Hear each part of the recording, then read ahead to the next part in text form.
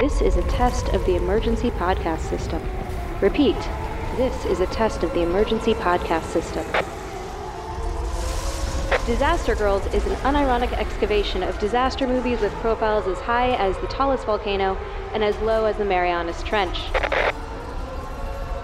In order to ensure your safety and enjoyment, please remain calm and keep your ears locked on your hosts, myself, Jordan Crucchiola, And me, Amanda Smith. All right, hello out there to you all in the world, disaster divas, every one of you. This is Jordan Crucchiola. And Amanda Smith.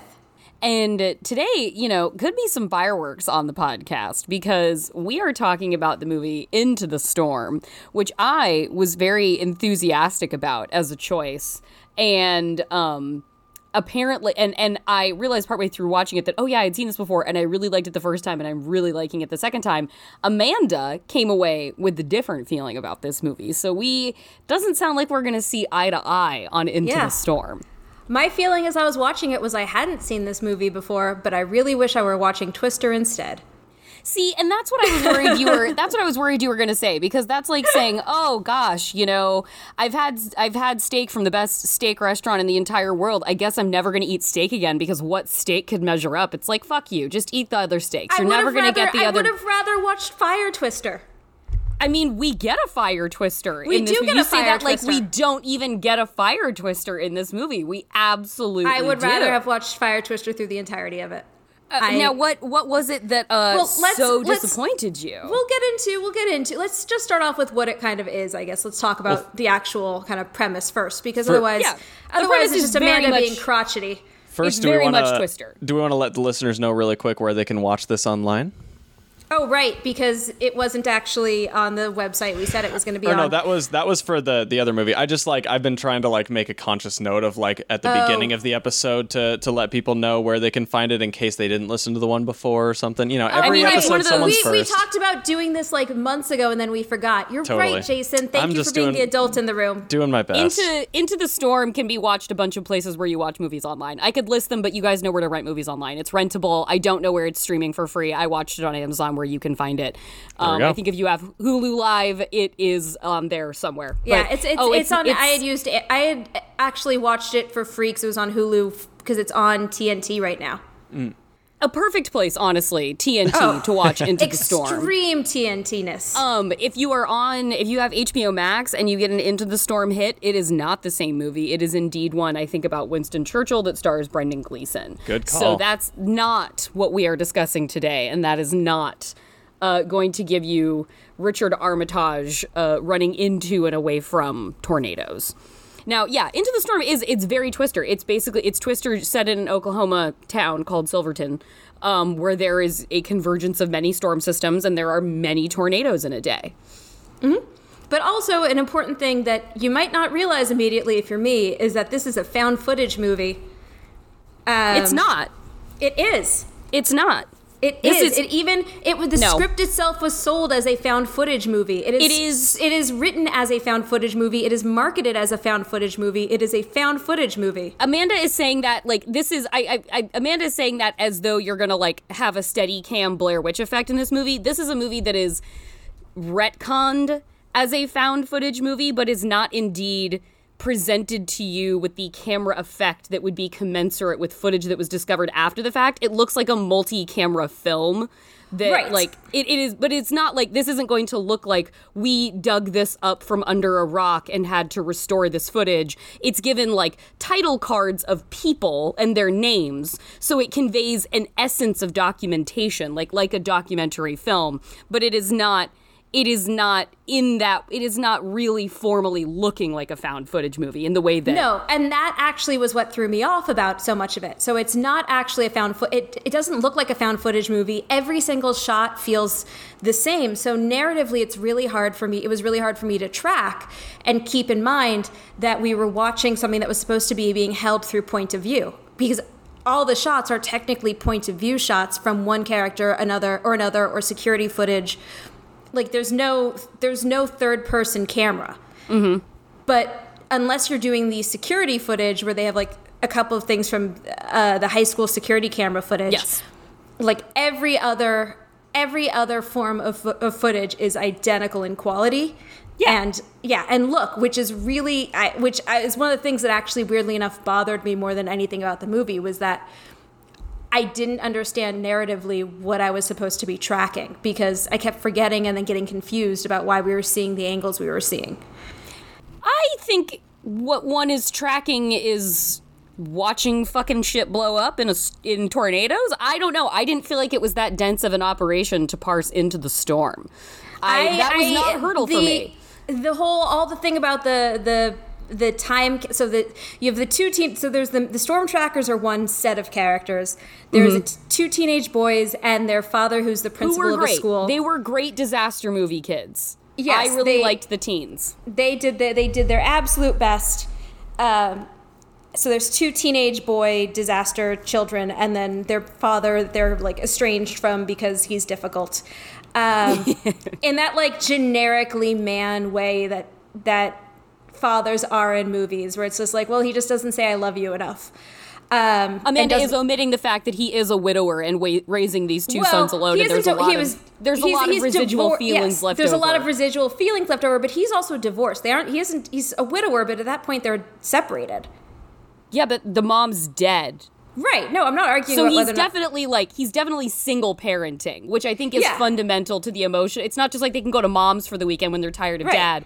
They're sorting through grief of dead mom while he's dealing with being an emotionally unavailable, very man character raising two sons on his own. Yes, he's being a very man yes. But yes, there is additional reason for emotional distance between children being catastrophic loss of mother. Right. So we've got their point of view, but their point of view, like the fact that we're switching between point of views matters. So they've got this whole time capsule conceit, and then you've also got like the younger one is running around with with a video camera. There's just certain moments where I was like, it just kept getting confusing why they were talking directly to camera to me, in ways that was what was tricky for me. I had not such a problem, but now, listeners, you can relate with either of our experiences and come down on your side of the continuum. What you learn at the end of the movie, basically, is that it's not even necessarily found footage, because the footage is not found. It is maintained from the people who are filming the entire time, but for a few crucial character losses. And what you realize at the very end is that you're watching a documentary of the entire preceding film, because there are wrap-up shots, and we're like seeing the heroes that we've been following throughout the movie are talking to camera and sort of speaking on their experiences and taking, like, putting it in perspective. So it's like, oh, we are not live with the events of the movie as they are happening. We are watching a documentary that has been put together about them after the fact. It wasn't recovered footage. It was always meant to be a documentary, and this just happened to be the documentary that came out at the end of the filming pursuit of the storm chasing team, which incorporated the time capsule teens, and then it all got hemmed together into be a single documentary product that I'm sure was different than the creator's original intentions, but was, a valid work on its own. Yeah. So Jordan, so it's not like it's a documentary. It's not. You wouldn't look at it and be like, oh yeah, this is found footage dug up from under a rock and everybody died. Just literally taking from the Wikipedia article. Once I was like, wait, what's happening here? And then I read about how the script itself was purchased as a found footage, and that was the intent. That's all I'm going off of here. Sure. But I'm saying intent does not mirror outcome, I think, in this case. All right. So in terms of the reality index, where are you falling on stuff? It's one of those things where, all right, we have now entered a reality, much like Twister, where we are going to be experiencing an escalation of storm behavior throughout a day that is unprecedented.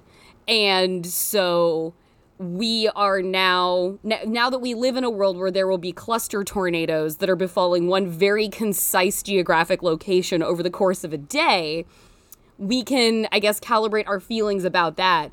And basically, it seemed like the level of stuff getting torn to shreds felt very real to me. The entire, because of course we get basically, I don't think they ever label anything with like an F scale, as we're accustomed to seeing in a Twister movie.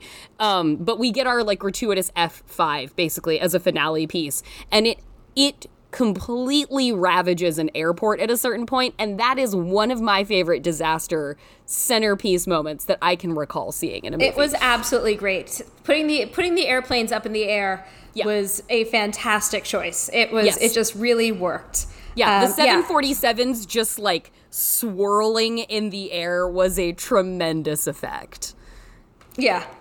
Yeah, I didn't have a, I felt like as far as the archetype of emotionally distant father went, his angst, the angst of his children and their strained relationship felt like, yeah, that's what that looks like. That's the teen boys pushing, sad teen boys, grief-stricken, pushing back against their father who just, wants to protect them and care about them, but doesn't have the capacity to be sensitive about it. I was like, yeah, that looks good to me. I loved dictatorial Matt Walsh. I thought Matt Walsh played a very great asshole and like egomaniacal storm-chasing team captain. If you had to, that was, as soon as I saw what character he was playing, as soon as like that character started talking, I was like, oh, that's why you hire Matt Walsh to do this. Yeah. Like, he's a character actor, but he's a very specific character actor that you're never going to be like, we're not talking like a Margot Martindale situation where you're like, wow, she might play a KGB agent handler, or she can play, a woman fighting for the ERA. In this case, if you get Matt Walsh, you're getting one thing, and that's a guy who can yell insults at people. And basically bully them into doing things they don't want to do. That's in a really Weasley guy kind of way. Yeah. And look kind of like sad while doing it in this like kind of like pathetic-y. He looks like the kind of guy who, if Louis C.K. were playing a horrible boss, would then play said horrible boss in the movie's biopic. Sure, yeah. No, that makes sense. So he is the inside of the other inside. He is that culmination of things. And he is perfect. I fully believe that like his main concerns for everything would be the footage and the hard drives, and then as an afterthought was maybe saving his team. Right, yeah. Yeah. And he does very convincingly too, like, because part of what drives him in his bitterness is that, is my career a waste? We're coming to the end of this storm chasing season and we don't have the footage that we need. This is the culmination of my life's work and it's all going to hell.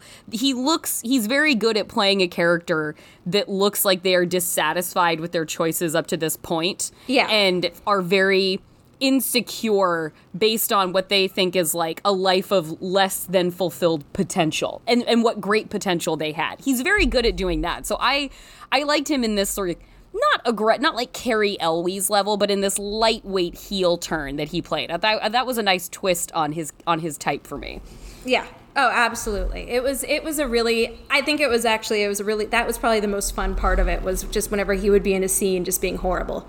Just aggressively horrible and very, very proud of their version of the Dominator, the Titus. Yes, I was so happy to see well, I guess the Dominator would be a Titus-esque vehicle since the Dominator came later, but I now, it's something I wish I could have seen in Twister, because it's something I want in every tornado movie now, is a tank truck that can withstand the most aggressive punishment, that anchors itself into the ground with terrifying hydraulic powered spikes that shoot into whatever's below it to keep it from flying away. I love a Dominator-esque vehicle. Yeah, no, if your car doesn't also like can't also go over IEDs, why are you even messing with this in the storm? Exactly. Like, are you serious? I don't want not? it. Keep it. You know who felt very real were the shitheel locals who kept like trying to amateur storm chase. Was like, yes, these are MAGA types. We are going to chase the storm. We're going to drive after it. We're going to get like too drunk in the path of it. Those morons felt very real to me. Oh, absolutely felt real. And that they would be chasing viral stardom also felt real. Yeah, no, I really liked everything that they did with that, because I was like, well, one, this is absolutely these dudes who like are gonna bite the style of Jackass 10 years too late. Oh yeah. Yeah. The ship has sailed. Yeah. And of course my dumbass would absolutely have watched them do like these stupid, I would have absolutely, I laughed when he ran into the outdoor pool. Oh yeah. When he drove his ATV through a layer of fire into an outdoor pool. Yeah, or an above ground pool. There is an audience for these men. Yeah. There is an audience for these men. Absolutely, there is. They are so dumb, and I was glad to see that. Spoiler alert: at the end, they survived because they didn't deserve to die. They did deserve to die, but I didn't want to see these two. Like, they can't help themselves. They don't know any better. This is probably their best chance out of there. Like, what other skill sets do these dudes have? Right, Let them have this.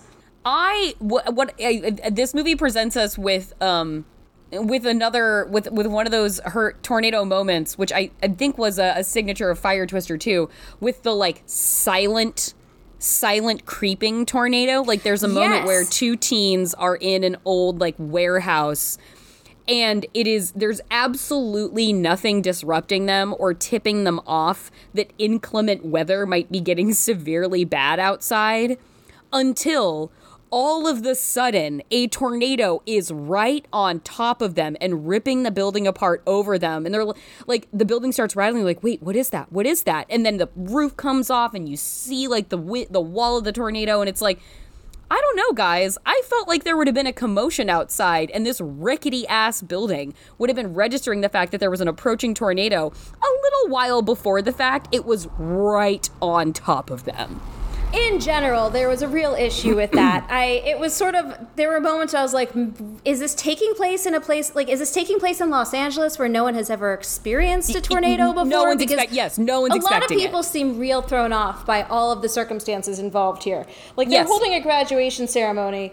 I mean, it starts really raining all of a sudden out of nowhere, and they're like, well, I guess we should probably just keep going with the graduation. It's like, should you, though? You have a tornado warning. The sky is getting dark suddenly. I don't know, guys. Maybe you should go into what appears to be just a hallway that you're calling a tornado shelter. Yeah, that was, for the let's run to the storm shelter just being a hallway in a school. I was like, did we not make it to the shelter because we couldn't? Or is this being presented to us as the shelter? Because I was confused about that. Definitely a fucking hallway. It was a hallway with glass at one end. I'm not a tornado expert. I don't know, but it seemed like not a great thing to have as a setup. Didn't seem agreed. Yeah. Yeah, no, I was not super on board with that. If someone were like, get to the tornado shelter, and I were in that school, I'd be like, I would rather not, thank you. You mean the tornado? You mean the vortex? You mean the wind tunnel that you've just set up for us? No, thanks. Yeah, no, that was definitely that felt like a real failing of like local leadership to have not ensured especially since like at one point I think it's made clear that like the whole town is holding up in the school for safety, which sort of gives us the implication that everybody knows the school is the safe place to go, which would mean that the school is the place that is the best equipped to handle this storm. And yet, everybody has ended up in a hallway. That's no good. I'm sorry, Oklahoma. I expected better from you. I thought that was like, this school definitely is not going to be new. They absolutely would have had bomb shelters. Like, right. Come on, this is Oklahoma. They didn't build a nice new school right then. Like, this is a small town. Not that like Oklahoma can't build a nice new school, but just that it's a small town. I seriously doubt that they had, well, it's a big enough town that they can have an airport, but I seriously doubt that they, like, don't have a bomb shelter, don't have a basement underneath any of that school. Their best option was like, no, the lockers that open and close. That's the solution. Yeah, especially since we're told, get to the storm shelter. They're not just saying, oh shit, we need to shelter in place and make do with what we have. Maybe that's the name of the wing. We gotta get everybody to the storm shelter. Maybe that's the name of the wing in the school. There's like storm shelter. There's like, they're just named after different things that they don't have. Right. They're storm shelter, quality education, diversity. Yeah. No, that's entirely. It's just they're trying to manifest to make up for what they don't have. Yeah. But also this is you're right though, they are stealth tornadoes, which like maybe that's what the town wasn't expecting, because at one point the principal dad is driving down Main Street toward this, and then his son in the passenger seat yells, "Dad, look out!" And suddenly there's a tornado. Yeah. Like demolishing a building. And it was sort of the same moment as in Cloverfield, where you're like, how were you guys standing in the middle of the field and the Cloverfield monster snuck up on you? Right, That's sort of what happens there, where you're like, he was looking straight ahead at the road. It wasn't like he was looking at his phone at the moment. He wasn't zoning out. He is looking straight ahead, and then his son yells, "Dad, look out!" And then he sees the tornado in front of him. It was the hyper localness of a Stonados, where it's like, wow, this was fully happening in a part of town a few blocks away, and you apparently didn't know it until it was right on your ass. Like, I don't know. I feel like I would know if there was a tornado that was going to hit 5 towns over from me here in Oregon, where I'm staying with my sister, because I don't know, that's a big deal, and people would want to be like, and we don't even have a tornado infrastructure here. Well, people would be like, oh, well, we know what to do. We'd just be like, well, probably better prepare for the fact that there's a tornado 50 miles away, because who knows what could happen next. It's all anyone's talking about is the tornado that's ripping up the middle of our town. Yeah, I mean, you know, one of the worst things about being friends with me is that I don't know how most of the Midwest works. So if I have a friend who lives anywhere in the Midwest and there's a tornado warning for anywhere in the Midwest, right, the first thing I'm doing is texting them panicked and being like, hey, I hear that there's like a really bad storm system coming your way. Are you guys going to be okay? Yeah. Because I don't understand. When there was the hurricane in Texas the other week. Yeah. I was texting friends being like, I don't understand Texas at all. I don't know what part of the state you live in. I assume just the part that has a hurricane. Turns out Texas is big. So, and not all of it is coastal. No, apparently not all of it is coastal or big, and so good lesson there. But the point is that, like, people know this is not something that goes unnoticed, which I did like that they explained away the fact that there were no tornado sirens by being like, it took out the system. Because that's always the thing. Is like, well, why can't they get underground because of the tornado warnings? But I do like that they explicitly kind of explain that. Yes. And I liked that I liked that we got a sort of buffet of tornadoes, but not necessarily in a linear fashion. Like, of course, one of the great parts of Twister is that it's a very clear escalation of storm intensity throughout the day that is specifically attacking Helen Hunt's family. Right. That is one of the best parts of Twister. I liked that it was just kind of chaos in this one, though. Yeah. That they're like that when a fire twister does emerge, you're not really expecting it, and then suddenly you're like, well, we've seen a lot of tornadoes at this point, and we're maybe in danger of getting more of the same. But oh my God, now it's a fire twister, and fire twister with 6 other tornadoes around it. Yes, it is, and.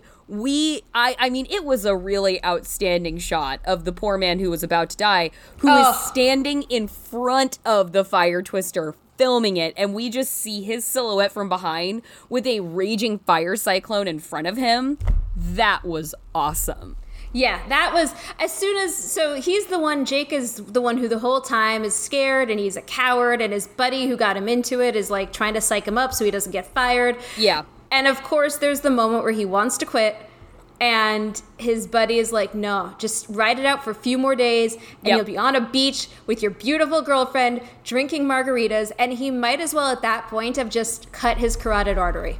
Yeah, just kill him. Like, just bury him right there. Like, if I am ever in a place where somebody needs to reassure me about anything, and they tell me how I'm going to get through it, not only am I taking a bullet, they're going with me.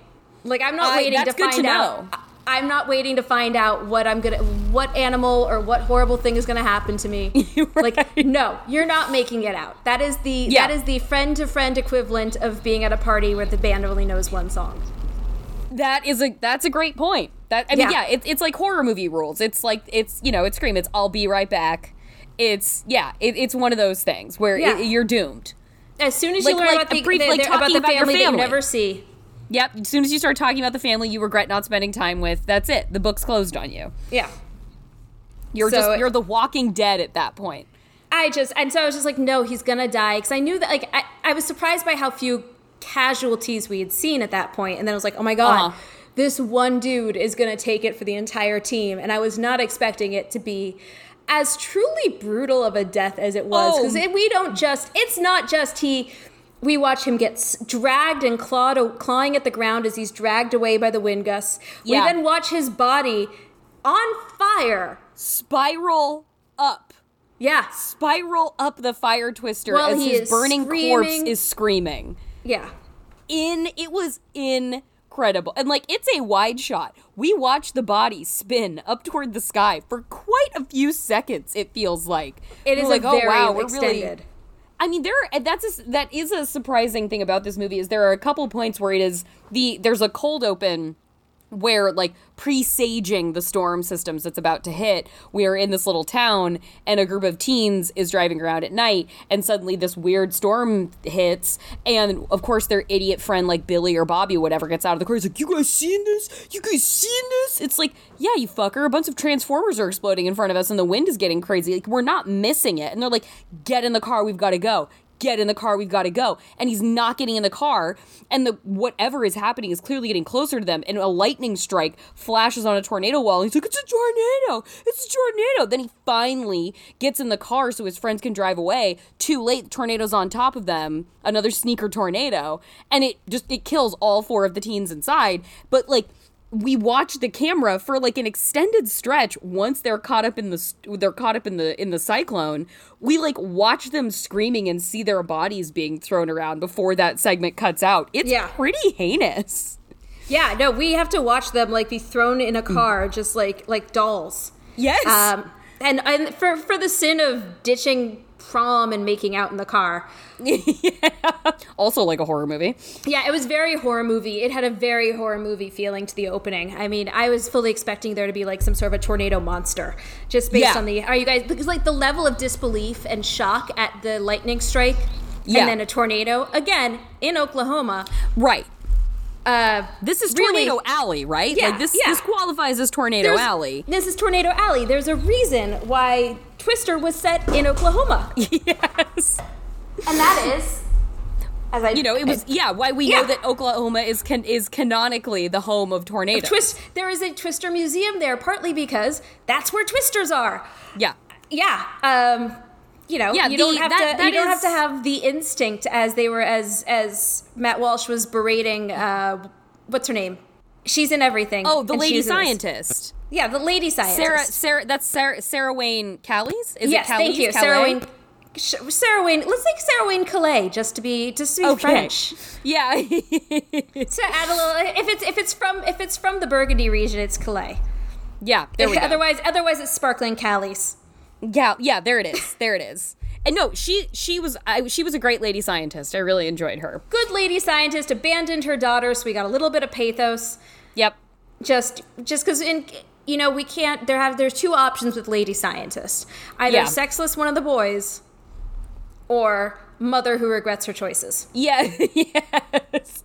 Mother who can't get back to her child. At least for this purpose, we didn't have to spend the movie like we did with Brittany Murphy and Megafault, watching her in vain trying to get back to her child throughout the madness, in vain till the very end. At least it was just, we knew from the start, she's not going to try and go home. Like, no. She's with us all the way.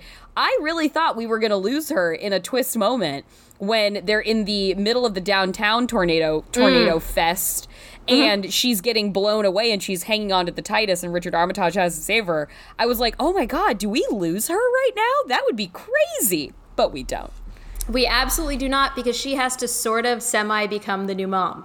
Yeah. I was looking at that, I was like, as soon as they did, I was like, that's the best meet cute.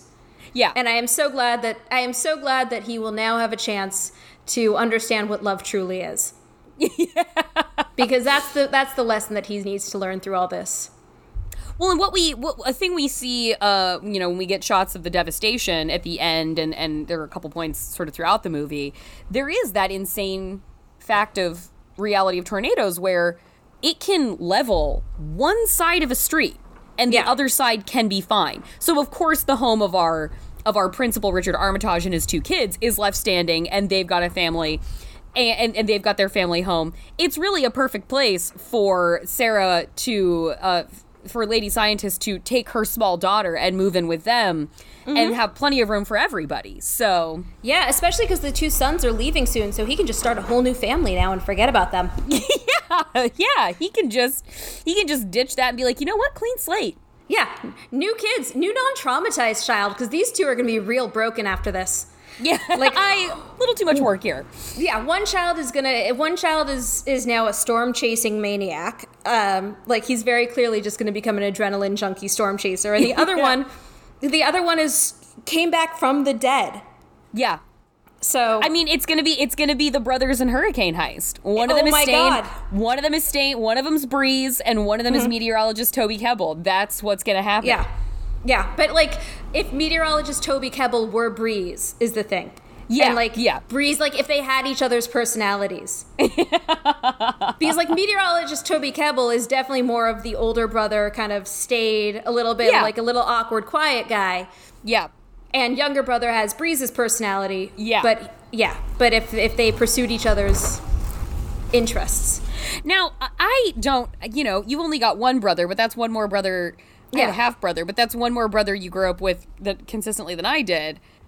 Is that always with brothers? Is that always, there's one crazy kid and then there's one nerd, like, or is that like, I don't have like an opinion on this, but something like, why does it always have to be that dichotomy with brothers? I mean, I'm thinking of the brothers that I know, like where there's two guys, because the balance of me and my brother is so different because like one, I'm a girl, so it's just a different, sure. Like our interactions are different. There's no world in which Alex would ever goad me into like talking up a dude. Make sure you get some skin. Like, not gonna. My brother's not gonna encourage me to grope a dude's dick. Like, and film it. He's not on board with any of that. I made a joke about how I have oil burns on my boobs the other day, and now I can't send boob pictures. And he just like walked away from the table. I would do the same if Riley said things like that. That's my sister, everybody. I would be like, well, I'm gonna get in my car and drive back to Los Angeles right now. There I go. Look at me go. See, and I feel like with those brothers, I'm her sister. I'm not even her like brother. This is weird. I don't talk about that kind of thing. So yeah, I think that I'm starting to, as I'm speaking, I'm like, maybe I'm the loud brother and he's the quiet brother. Maybe maybe that's the dynamic, and it's just, I'm like, no, we don't have that dynamic, because I'm thinking of him being the boisterous brother. But as I'm speaking, I realize I'm the asshole here. You're Breeze. I might be the asshole. Oh, I definitely was Breeze. Of the two of us, in terms of the dynamic in the car, I would have been the one yelling at my brother about how it was his fault that we went back for the stupid playbook. I will say, as someone who famously, and by famously I mean not famously, does have two brothers. Right.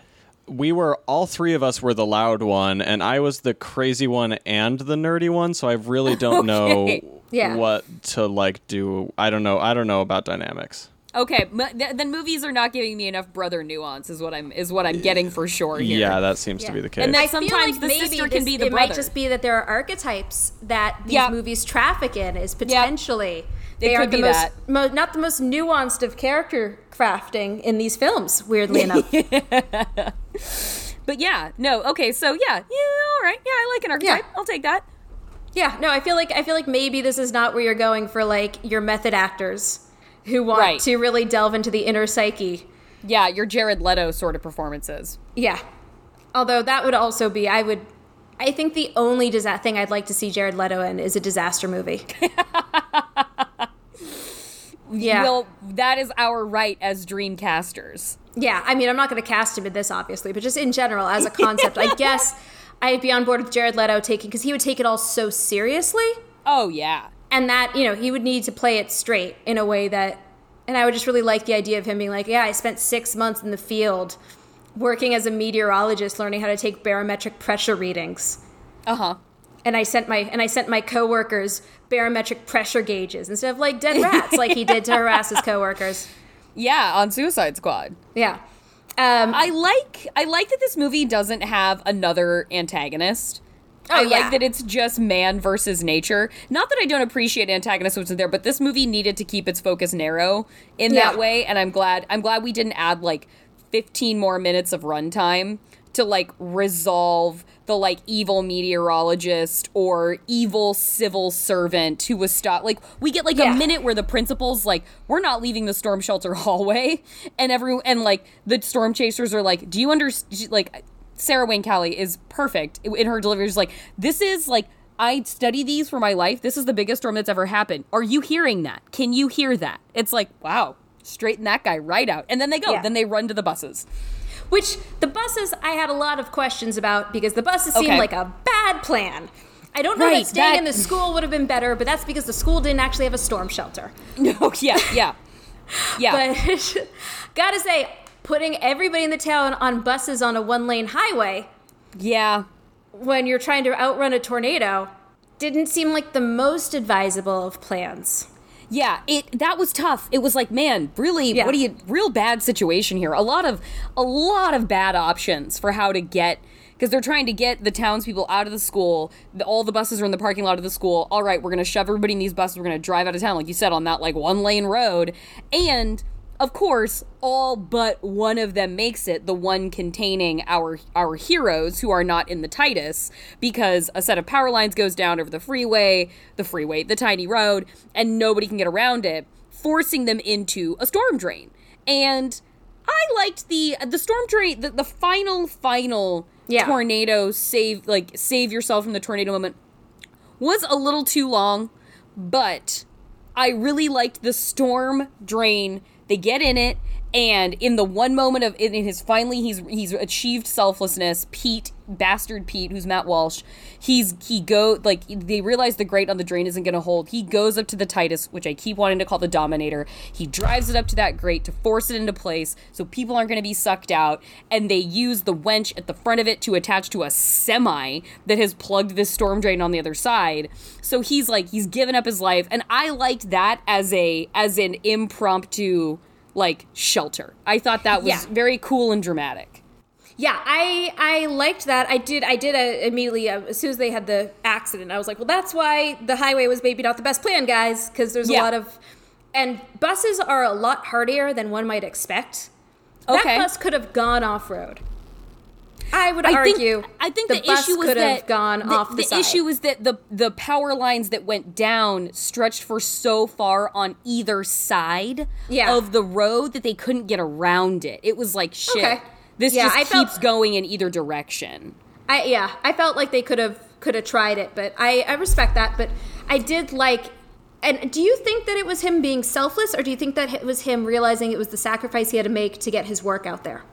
I mean, definitely that's part of it. Definitely that's part of it. That is not a complaint either. That is actually that made me, because initially I was like, why is this happening? And I was like, oh, this is the one way his final work can get. This makes sense for the character, because it's not that it's a selfless act. Mm-hmm. It's that and that actually worked better for me than he handed a drive to Richard Armitage. He was like, hold on to this. This could save people's lives one day. And then he goes out the manhole and runs to the Titus. Yeah. And then he gets a great death sequence. Yeah. Oh, I mean, really epic. Really good. Just you get an eye. I know you love an eye. Yeah, I mean, that is, and again, because I'd forgotten the details, because I don't remember when I first saw this. I forgot about that sequence, so when it gets calm, I was like, wait, it can't be done yet. And then when they're like, is that it? Is it over? And then he was like, it's not going to last for long. And then you're like, oh shit, we're in the eye of a giant tornado. That is awesome. Yeah. And this was a giant tornado that formed from two tornadoes merging together. Yes. Which, according to the Wikipedia page, it does form an F6. Oh, okay. Yeah. In fact, the title of the movie was, for a little while, F6, and then they went with Into the Storm. Okay. But... yeah, so the eye of the tornado is a great sequence. And then when they're like, and it's going to get worse because the tailwinds are worse. And then the bumper gets wrenched and he goes flying up into the air. Yeah, the winch maintains it. The Titus separates from the bumper and the winch. So the winch, I guess what was happening, because I guess the grate doesn't fly off because the bumper stays in place to hold the grate where it's at, because it's still anchored to the semi inside. I was like, wait, why isn't the grate flying away? But that bumper and that winch, I think, are keeping it pinned to the tunnel. Yeah, that's pretty much what's happening. It's coming loose a little bit, but it's semi holding from that. Yeah. But then when he flies up into the air and then up into the eye of the tornado and sees, just calmly sees the clouds. I was like, in that similar moment to Joe and Bill, to Joe and the extreme in the eye of the F5, where we looked up and it's just storm and like blue skies right above it with like the swirling rope at the center, like, is pretty cool. It's really cool, yeah. And it just like, you could hear the Delta theme song of Fly the Friendly Skies. Like, it's this perfect yes. fluffy clouds. Yeah, because he gets pitched above. He gets pitched above the cyclone into like the cumulonimbus clouds that are formed above the land, and he's just for a few brief blissful moments, he is just basically like Superman charging himself up in the sun and just looking at the clouds and the sunlight and, like you said, the golden hour before falling back down into the tornado. Yeah, before plummeting to his death. And we ride it out with him for the most part until it hits the ground and then the camera feed cuts. Yeah. Yeah. So. And it's pretty, and I honestly, I was like, well, because it's Matt Walsh, I'm going to kind of hold out hope that he actually makes it, and it's like we do get a button, but it's with the hillbillies, and I thought it was going to be him, like, buried in the Titus, like, guys, I'm in here! I kind of half expected that to happen. I was a little surprised when it didn't. I would have been okay with that, because as much as I know that I was supposed to be like, he gets what he deserves, like, right. No, you know what? Sometimes assholes get things done. Sometimes I don't want an abusive boss, but, you know, it's not uncommon in Hollywood. So, yeah, it's true. Like, as we've seen, you can't cancel bad men. Yeah, yes. Unless, I guess, you're a tornado, in which case you have that power. That's true. You're right. We're reliant upon Mother Nature to sort these things out for us, which is, I mean, more and more there is Earth justice being passed down, but it's pretty indiscriminate. It's not as targeted as taking out the assholes that it needs to.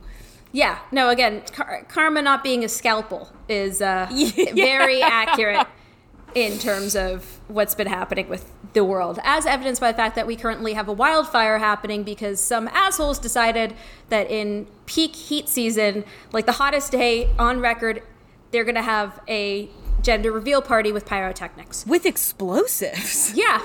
Yep, they were just going to do that, have a smoke machine, because your baby should come out like evil fucking Knievel. Yeah, this is not, in fact, the first, as far as the reality index of life goes, very reality-oriented that there would be a wildfire as a result of a gender reveal party, because this is, in fact, not the first time that that's happened. Nope, it has happened multiple times. It is, and so as we have seen, karma is not quite as delicate of a hand as, say, a tsunami launching a shark into a supermarket. Right, yes. Well, and you know, I wonder, like, how many more years until and Into the Storm becomes slightly more reality oriented? Like, how many years until the, climate change that we're dealing with, like these fucking fires, poor Australia, California right now. How long until it's like, well, there are 6 tornadoes in downtown, small town USA, until that's like just kind of something we see? Because honestly, I feel like if one thing we're learning right now is that anything you saw in a movie warning you about the dangers of human interference and shit, we're kind of checking the boxes, man. Like, we're going down that list. I mean, you know, when they talked about in the movie, when they, like, it was great, because it was, like, right at the halfway point of the movie, just like in Hurricane Heist, where it's just, like, right at the halfway point of the movie, they talk about, like, Sarah Wayne Callie has a little quick thing about climate change now, this is going to become the new normal. And she's like, we'll start seeing tornadoes in Chicago, Los Angeles, even London. Yeah. And topography. I know topography has a little bit to do with tornadoes. You need flat land. Right. Tornadoes don't like hills. But, you know, when you look at, like, I guess it was about 3 weeks now, San Francisco had massive thunderstorms. The catalyst for that huge, for like the 300 plus fires were happening were unbelievable, like record levels of lightning strikes hitting down in phenomenally dry conditions. Like, fucking lightning, electrical storms. What? That's so anybody who isn't in California, that's not a thing we get. This? Yeah. No. Like, you can get heat lightning out in the desert. I've definitely been out in Palm Springs where it's been like 120 degrees and there'll be heat lightning and stuff. Yeah. But you don't get like the thunderstorms that you get in other parts of the country here. You don't, I can count on one hand the number of times in my childhood I remember thunderstorms. Not like 10,000 lightning strikes hitting the ground You just don't get that kind of weather here. No. And definitely not in San Francisco. And the idea of that being like 10,000 lightning strikes, that's straight out of a Gerard Butler movie. That's like fucking Geostorm levels. Yeah. So when you, to answer your question, Jordan, when will we start seeing, yes. Yes. When will we start seeing these things? Open the door. Yeah. Like, I know you're up in Oregon right now, so you're in like a pleasant, idyllic town where your climate is nice, and you didn't spend yesterday lying on your sofa with a fan 2 feet from your face, staring at the thermometer, going, oh my God, it's 90 degrees in my living room. Oh my God. I felt like I was living in soup. How's it in LA today? Oh, it's soup. It really is just, and like you can't open your windows because the smoke from the fires is so bad that even though it's far away, it's cloudy here. Like it's got that weird orange sort of smoke. You know when like the sunrise this morning was super creepy because it was like deep fiery orange, which is how you know that today's gonna be a day where you can't actually breathe. Yeah, where we're wearing our masks all the time for various reasons instead of just the ones that we've been lately conditioned to do. It's not just our usual apocalypse these days. It's special occasion apocalypse. It's special occasion apocalypse. That is exactly what it is. Yeah. So yeah, I mean, Into the Storm coming to a town near you? Question mark? Any climatologists out there want to weigh in on this one? Find us at Disaster Pod and let's talk about it. Yeah, please tell us about how afraid we should be. Disaster_pod. Yes. Yeah. Oh, I did find it funny that this didn't seem believable to me. One of the teen boys carries a pocket knife and his dad's like, I told you not to have that. I'm sorry. I grew up in a small town in Oregon. I don't think dad is telling like pretty responsibly aged teenage boy, like, don't carry a pocket knife on you. Like, the kids weren't carrying knives at school where I grew up. No. But come on, just, like, don't carry a pocket knife. Every year, my sister and her husband are both into agriculture, and he grew up farming. Every year, he just wants more knives for Christmas. Like, the amount of pocket knives between him, my recently departed grandpa, my uncle, and my dad alone, I could arm a militia with just their pocket knives that they would need. So... No, that kid's carrying a pocket knife and no one's making any bones about it. Okay, so here's the one thing that I would, in my head, retcon this to give them more character and explain the knife.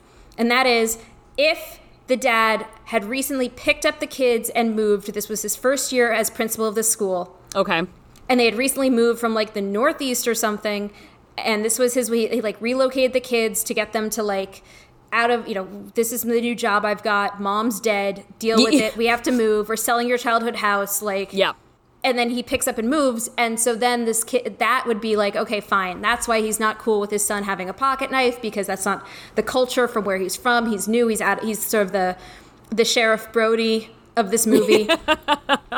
Right, From where they come from, they don't carry pocket knives. Yeah, like as a Los Angeles child, as a West LA child, I did not have a pocket knife until I turned like 28. Right, I love pocket knives. I was afraid of them. Now I'm like, they're great. I love pocket knives. I have multiple in my apartment. Everybody should have a Leatherman. Everybody should have a pocket knife. Yeah, no, you should. I have two, and I probably need more because I always misplace one, and then I'm like, I only have one pocket knife. It's very satisfying. But yeah, so that's like, in my head, what I've chosen to go with as an explanation for that is that they recently moved, and that's part of the tension of the sons and the dad. It doesn't work with any of the clues we've been given. No. Apparently, like, older son has had a thing for the dude not for the dude, for the girl, for like ages. Very much not for the dude in not this for town. The dude, for the girl, for like ages. Yeah. The cute girl at school. Yeah, like the cute generic girl, but... Yeah. I would like that better, personally. Yeah. That would just be my thing, and that would also explain why the dad's like, we should all get in buses. And it explains why he didn't cancel the graduation, because he'd be like, oh, it's my first year's principal, this has to go perfectly. You have to record it with 6 cameras, and we're doing this stupid thing that involves... like having kids say, well, they'll be in 25 years on camera, because that would end poorly. He's like, we're from Seattle. We don't know anything about this stuff. Yeah, exactly. So that is the fix I would make for your very reasonable concern about the pocket knife, which I love that it becomes like it becomes Chekhov's pocket knife. Yes, it really does. Like, it becomes such a featured player. It unexpectedly so. For a throwaway line, it has a first act, it has a second act, it has a third act. I was not expecting that.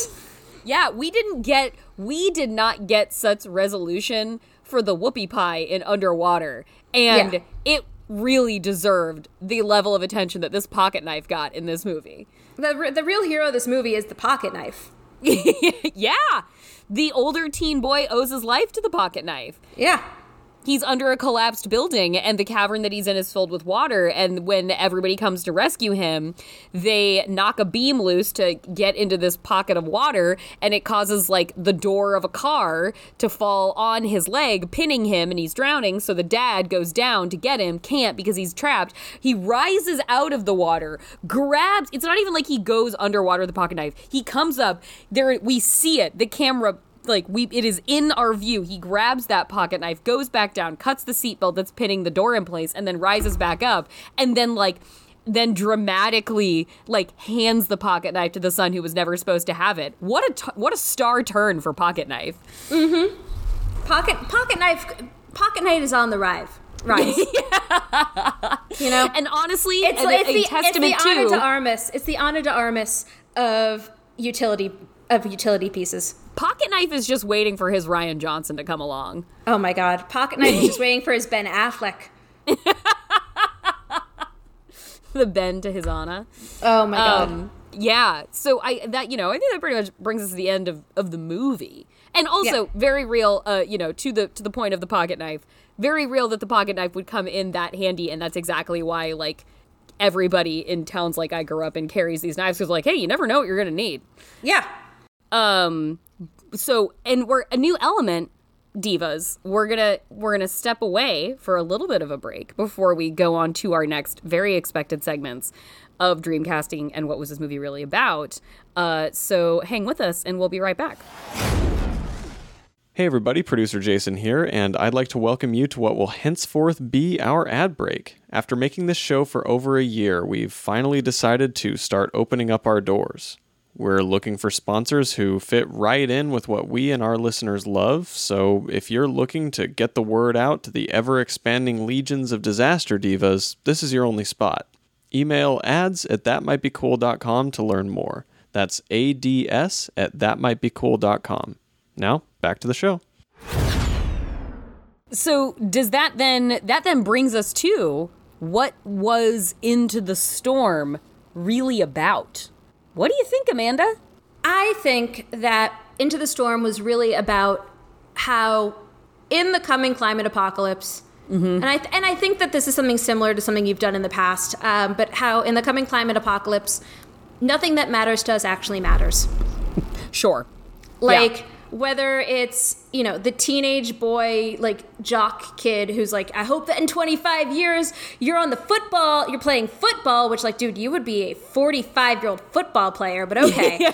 Yeah, that at the beginning of the time capsule filming, the head of the varsity basketball team is like, you're going to be playing for the NBA and you're going to be rich, it was and you're NBA, which, like, it was a real strong delusion. Yeah, and then at the very end, he comes back onto the documentary, and he's like, I just want to be alive, man. Like, that's all I need. That's the only thing that matters. And he's, like, really somber and, like, recovering from severe trauma.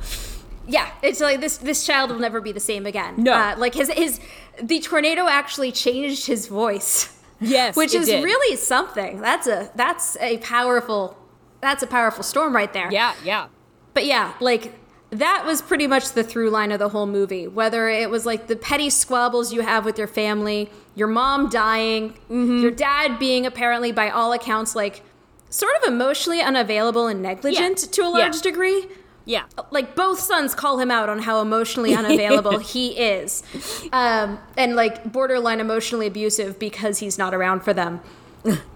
Whether it's those things, if it's your life's work, which ultimately, like, we don't get a good sense that at the end, like, this documentary is going to save millions of lives. No.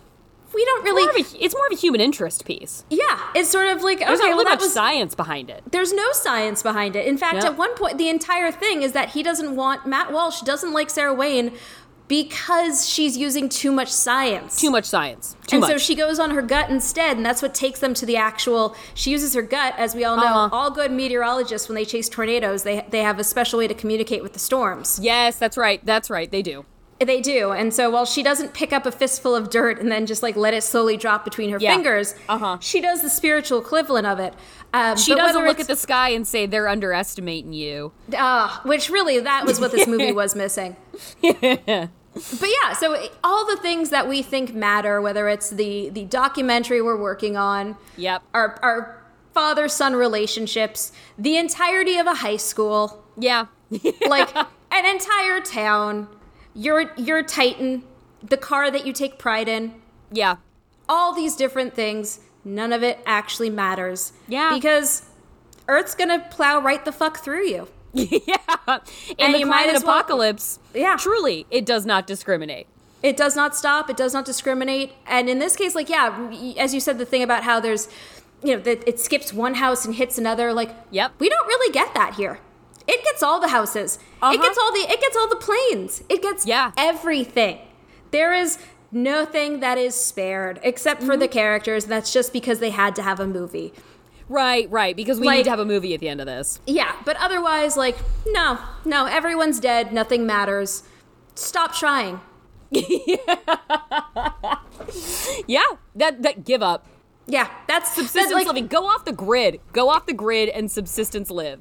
At this point, yes. Because but I would argue also, though, that nothing matters also ties back to the fact that personal responsibility, the burden of personal responsibility within climate change is futile because we have so little power over the actual, like, the fact that we actually can't control climate change because there's so many other people, like, industries and the military are the biggest polluters, not individuals. Yes.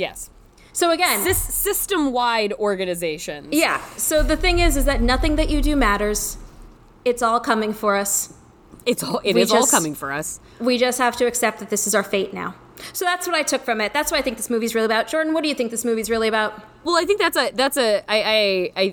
feel like that is the best take you could come away with compared to what I think the writers think that they were, because they try to give this movie a stinger of meaning in the ending where they're like, it's like a, we're seeing life, sort of try and be put back together again. And we're hearing that kid say, like, being alive is the only thing that matters. And this guy, this older neighbor who started out the movie being like, where do I think we're going to be in 25 years? I think we're going to kill ourselves. Like, which he's right. He's right. That's the lesson of the movie. That is the guy who, like, he's an older guy and they find him in, like, an upended car and they save him. But he has arrived at the end of the movie because he's seen, like, the goodness of the human spirit and people have helped him. That for him now, what the next 25 years is, what this has taught him is that people are good and that people will be there for one another and they will protect one another. And I'm not saying that that's not true. In local examples, I think we do see a lot of that. But I think that this movie only underscores the point that you're making and the first thing that old guy is saying, instead of really making us believe that, well, as long as we have each other, that it's all going to be okay, because no, as long as institutions the size of the military and factory farming don't become a part of the solution, then, like, it's not going to be okay. Like, we're only going to have, as we talked about with Mika on the San Andreas episode, we're only going to have each other in the heat of the moment. So, yes, I'm not saying we won't be able to rely on each other, but I am saying that actually it's probably not going to be okay. That doesn't mean we're not necessarily going to survive, but surviving might be hard and bad. So, the movie kind of shoots its own self in the ass by saying that, like, climate change is real and look how bad things are getting and this is going to become normal. But at the end, it's like, hey, but you know what? Life finds a way and we're going to rebuild. It's like, yeah, but then there's that big part that you told us about earlier on that was very true of how the world is coming for us and how it's going to be more of this worse and more frequently. So the movie, I think, wants to be about that hope, but really is just kind of about the inevitability of our assault at the hands of the earth, which is totally our fault anyway. Yeah. Well, Which is why it's great that there are cool looking things like the fire twister and the planes being thrown in the air and Matt Walsh being pitched into heaven before his careening down to his death. Because I want the spectacle. With the sense of futility. That's what I would like to have. No, if you're gonna give me my medicine, like make it taste like banana flavored. Yeah, totally. Just give it to me. Just don't let me know. You're gonna go banana. Well, like I was thinking of like when you were a kid, or like controversial for me. I was thinking of like, what was it when I was a kid and there was penicillin. Did you eat the banana runts? Did you like the banana runts? Which is ironic. My God. Which is ironic because I'm allergic to banana. Just today, I was thinking about how sad I am that, like, we can't see... Apparently, do you know that banana flavoring is what banana used to taste like before all the genetic modifications to... Like, the modern banana does not taste like what banana used to taste like. And banana flavoring... Does it taste like banana runts? Yes. Is that what bananas are supposed to taste like? Yeah. Bananas taste like... runt. What are you talking about? They're good. Oh, I think only people who I can't eat bananas might enjoy banana flavoring. I guess so, but this is coming from somebody who loves a banana dessert. But I guess nope. Watered down bad fake bananas, I guess is what they are. Yeah, they're bad fake bananas. Wow. I loves a banana dessert. You just said a phrase I've never said in my life. There is no world in which I would be like, I love a banana. Of course you do. You don't like chocolate. I love a banana dessert.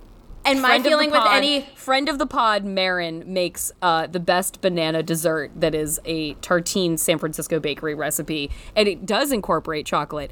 And it incorporates caramel. And it incorporates coconut. And it incorporates custard and whipped cream. Boom! Perfect dessert. Perfect dessert. Great. I'll just pick out the banana because why? Oh, banana desserts, ladies and gentlemen. Look at that.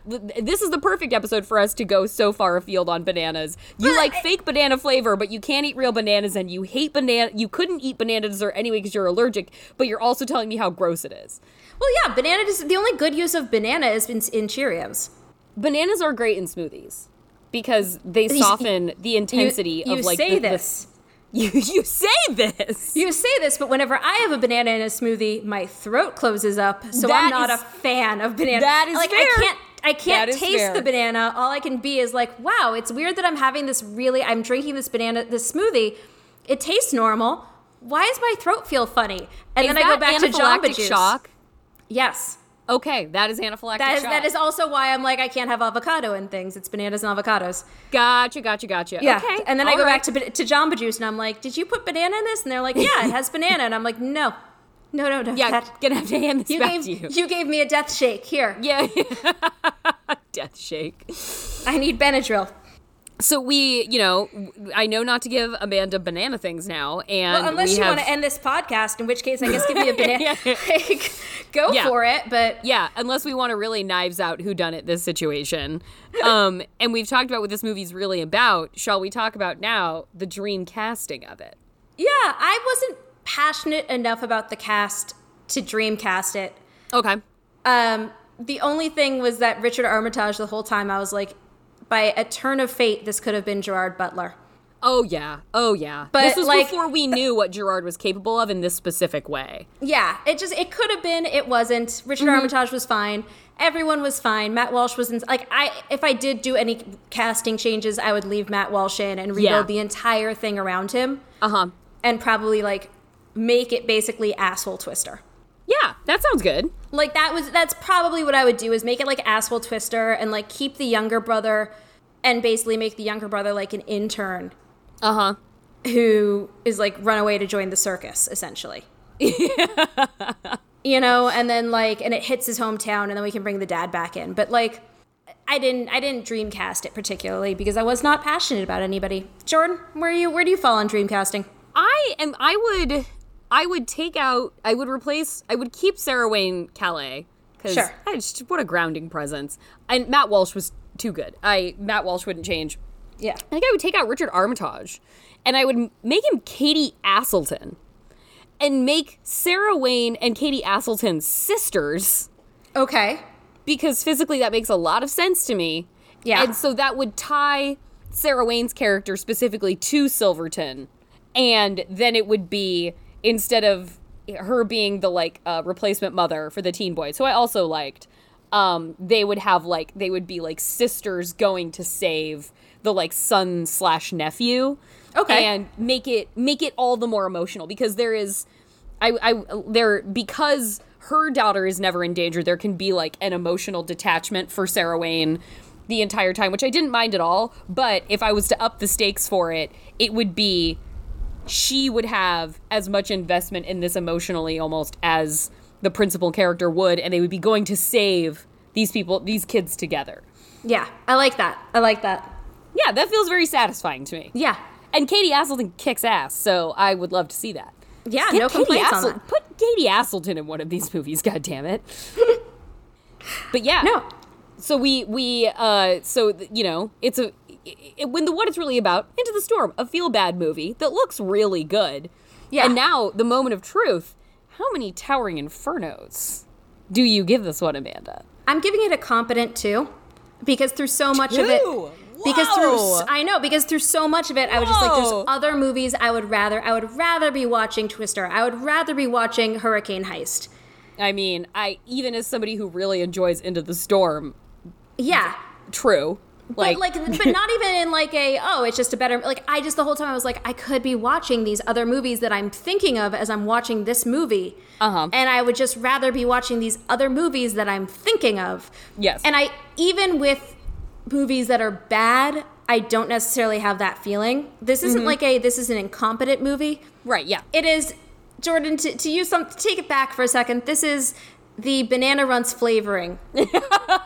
Oh, harsh. For me. Harsh condemnation. Of air and of wind-based disaster films. Like, all right. I just would rather be having a banana. And dying. Yes. There it is. Amanda would rather die than have experienced Into the Storm. I mean, I was watching it while my apartment was 90 degrees. I basically thought I was. I think that I would love to... No, that absolutely had no effect on it. I would love to mind wipe you and do this in a moderate weather time, because I feel like you said in a text thread yesterday that it was too hot to consider even fighting. I think, in fact, you wanted to fight that guy who was whistling weirdly outside your apartment yesterday, and I think you kind of wanted to fight Into the Storm. No, I really didn't want to fight that guy. I was lying on my sofa, and I just heard it, and I was like... My machete's in the bedroom. I am on the sofa. That sounds like wanting to fight someone, evaluating where your machete is compared to them. I was like, this guy this creepy dude is whistling up my street at 10:45 at night. He's coming to kill everyone. That's clearly the only answer. Like, this is a creepy murderer who's walking through a neighborhood whistling. Yeah, whistling is unsettling at night. It is unsettling. In the dark, whistling is troubling. It was in the dark where it's like 90 degrees outside, and it's been weird and creepy. Take note of that, guys. Whistling out in the street in the night is really unsettling. Don't do that shit. Creepy. You're in a neighborhood, if you're like walking and there's like women near you or something, and you're all walking in the darkness and you don't know each other, and you feel like it's the nice thing to do to start whistling. Don't. That's fucking creepy as hell. Just have a coughing fit, pretend to sneeze, pretend to talk on your phone, do anything except for walk and whistle, because that's just what we assume serial killers do. Yeah, so that's no, upsetting. I wasn't like, I want to fight this guy. It was anything I can use to defend myself would require movement. I guess I'm dying on my sofa. There it is. Hand me a banana. Let's do it. I was just like, so no, I didn't want to fight. It was too hot to fight anything. But no, because I watched other stuff and I was like, did not have the same experience. It really was just like a dissatisfaction. And that is fine. Sometimes you and I diverge on what we enjoy. And for me, in this case, I really just kind of wasn't hitting the spot it needed to. It was eating a rice cake when I wanted to have chocolate cake. It was... Okay. It was a lack of satisfaction. It was a competent movie. It is. Okay. I cannot say it was badly done. It was not. Okay, good, good. The visual effects. I'm glad we can agree on that. Yeah, no, the visual effects were good.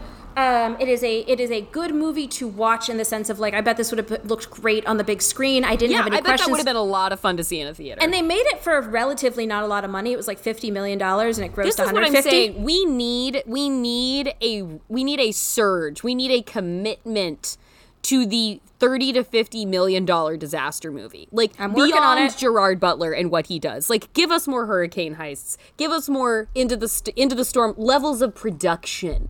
Like, really invest in these things for us, people.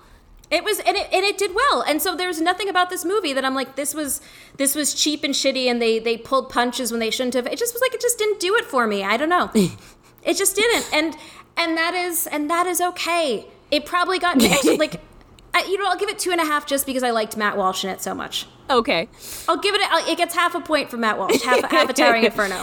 So Jordan, I'm giving it. By contrast, yeah, 3.5. A good solid 3.5. Wow. Okay, Like, I would expect you to go to higher. I wouldn't like. I get that they're like. I get into the like. I'm getting into the 4 tier when I'm talking about like her. Like, obviously Twister is a 5. I get into the 4 tier. I know when I'm talking about Hurricane Heist, which I do love. Like, I do love more as a movie. This could be 3.5, 3.75. Let's go 3.75. Really liked it. I understand that it is a reprisal of things we have seen before, but it is, like taking that into account. It was like a very celebratory 3.75. Okay. All right. Well, that's, I think, fair. Coming with my enthusiastic recommendation for anybody who would want to give it a shot. And my recommendation is give it a shot. And if halfway through the movie you're like, I'm just not there, then I'm with you, man. And that's why Twister's on Netflix. I'm with you, man. So, next week, I'm really excited for you to announce next week's offering because I am excited about next week's what offering. What a treat. I haven't seen it, but it sounds great.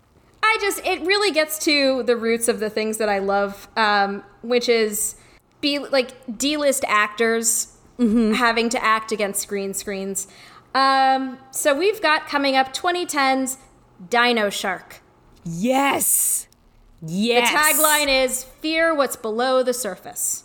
Because yes, why not? Yeah, because why not? Fear what's below the surface. A catchy slogan if ever there was one. And this was an Eric Balfour film, I was going to say, correct? This is Eric Balfour as the main character. His name is Trace McGraw. Trace McGraw. Trace what a McGraw. name. That is. If you look at Eric Balfour's face, he's got a Trace face. Let's be real here. He looks like. No, that's a very good point. I hope that the character Thompson's had a different brother, name, and then they cast Eric Balfour, and then there was Trace McGraw. Yeah, you should look up Trace Thompson. He's Klay Thompson's brother, and once you look him up, oh yeah, you're like, that's a Trace, and that's a Trace. Likewise, Eric Balfour, that's a Trace. Trace Thompson is not quite an Antoinette Vitrini, but it is pretty close. Trace McGraw is, and let me tell you right now, it is absolutely as adequate as one might expect, and it's going to be great. It's set in Mexico, Puerto Vallarta. Oh, hey. It is one man fighting a dino shark. What more can you ask for? And that is available. You can, of course, rent that one on Amazon. You've got Vudu. Standard YouTube. rental fare, it sounds like. Yeah, Standard that's rental fare in your places. It's not a Hulu. It's not so. For some reason, I'd like to think it's because Tubi's getting too big for its britches with the whole big. Hunger Games. Getting too big for their britches. But yeah, so that's what we're going with next week, and I, for one, am very excited. No, I'm thrilled. I love it as a chaser to Into the Storm. Yeah, so make sure to hit up that movie with us next week, guys. Hell yeah. Yep. So, Jordan, where can we find you? I think you've got some exciting stuff coming up, huh? Oh, yes. Okay, yes, I will mention that. You can find me on Twitter at JorCru, JORCRU, and then Patreon, patreon.com/Cruciola. And imminently about to launch a single-serving mini-series podcast with a couple other very online writers you may know, Alana Bennett and Christina Grace Tucker, if you are on Twitter, as much as me and Amanda are. And we are talking all about a simple favor for our podcast, A Simple Podcast. Amazing. That's all it's going to be. We're going to do a handful of episodes. We're going to home in on specific topics about the movie, costuming, genre play, queer psychosexual tension, We're planning on doing a whole episode about Paul Feig and his career, and Paul Feig was good enough to acknowledge us on Twitter and agree to talk to us about the movie. So we're going to have a full-ass long Paul Feig interview coming up for you on that as well. So burning up these podcast airwaves. Hit us up, A Simple Podcast, and keep listening to Disaster Girls every week and tell your friends about it. Please. Yes, all those things. Jason, where can we find you? You can find me on Twitter and Instagram at Jason Halftones. You don't want to find my Facebook. It's just full of me yelling at the Trump supporters in my life. That's what it exists for now. The only reason I log into Facebook is just to try and convince some people's some people to change their minds. It's becoming a bad habit that I just do it every day, and I'm like, hey, if you don't like child trafficking and pedophiles, then maybe don't vote for Donald Trump. Just saying, I don't know, more evidence against him than anyone that you hate. Yeah. Thank you for reminding me, by the way, that I need to actually download my entirety of my Facebook and then delete it. So thanks for. I've been saying I'm going to do that, and I think I'm going to do that today. Spring. Yeah, I'm definitely going to need to do that at some point. Yeah, no, I've been saying I'm going to do it for a while, and I finally put the post up on, and then I was like, okay, I'll get around to it, but I haven't yet. Yeah, no. Anyway, Jason Halftones, Twitter, Instagram. I do draws. He does. He does really good draws. He's super talented. Top-notch draws, guys. Such talent. Very good. That's the thing. I appreciate it. It's true. Such talent, very draws. What about you, Amanda? And then you can find me. I'm at Amanda R. Tubbs, and that's Tubbs with 2 B's. 2 B's. And otherwise, that's where I am, other than in my apartment. Or if you call a major luxury jeweler's customer service line, you might get me. So don't do that. Don't do that. On that one. Don't do that. They record all the calls. And that's all I have to brag about. I haven't talked to any famous directors in the last couple weeks, so unlike Jordan. It was great. Paul Feig's wonderful. If you've ever thought Paul Feig's wonderful, you're right. He is. Wow. When I was a kid, I emailed, when Freaks and Geeks went off the air, I emailed the Freaks and Geeks website to be like, I'm sad, I loved you guys. And I can't remember whether he or Judd replied. Oh, one of the two of them replied and wrote me like a really, really nice email being like, that's great that you're a writer. I'm so glad you're doing this. Like, thanks for your support. Aww. And I want to say it was Paul. Wow. Because I kind of think it was Paul. Based on my experience, seems like it. Yeah, I just don't remember. Like, I was 14 at the time, and I no longer, of course, have that AOL email to be like that. I can look that up.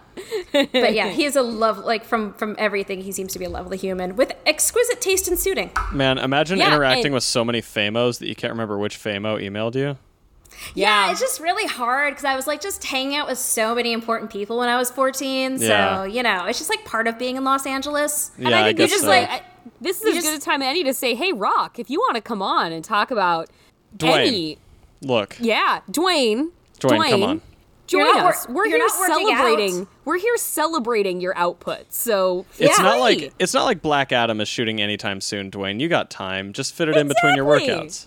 Just zoom it up. You guys, The Rock had COVID. Dwayne, you're not doing cardio right now. You're hanging out. You must be bored out of your mind. Don't you want to talk about Skyscraper? In fact, you know what? I know I do. Let's extend the invitation this way. Dwayne, you can be on the show while lifting weights. I know you're not doing cardio because COVID, all that stuff, but you're probably lifting weights because you're a maniac. If you want to do the show while lifting weights, I think we can fully allow that. You can wear a headset and we'll just listen to you pumping iron while discussing your filmography. I mean, watching Dwayne Johnson in the Iron Paradise while he would talk to us about Skyscraper sounds like the best day of my goddamn life. Yeah. Oh my God. I mean... Call me candy ass and bench press a human. I don't care. There it is. See? Call me. We might have to do a special Daddy vlog Johnson. episode if that were to happen. All right. So our many listeners, make this happen. Yeah. Yeah. We're leaving this on you now. Yeah, that's our new stretch goal. So first it's the reviews, and then they get to see me with black hair, and then the immediate next goal is we get Dwayne the Rock Johnson on the show. Yeah. That's that makes sense. That seems appropriate. Yeah, perfect. Well, all right. Thank you so much thanks, for bearing guys. through the one more storm. thing, of course. We're disaster_pod. We're disastergirls@gmail.com. Please rate and review us. I forgot that part. Yes. And we'll see you for Eric Balfour fighting dinosaurs. A dino shark. Can't wait. Dino shark. Bye, everybody. See you guys next week. Bye. Thanks, guys.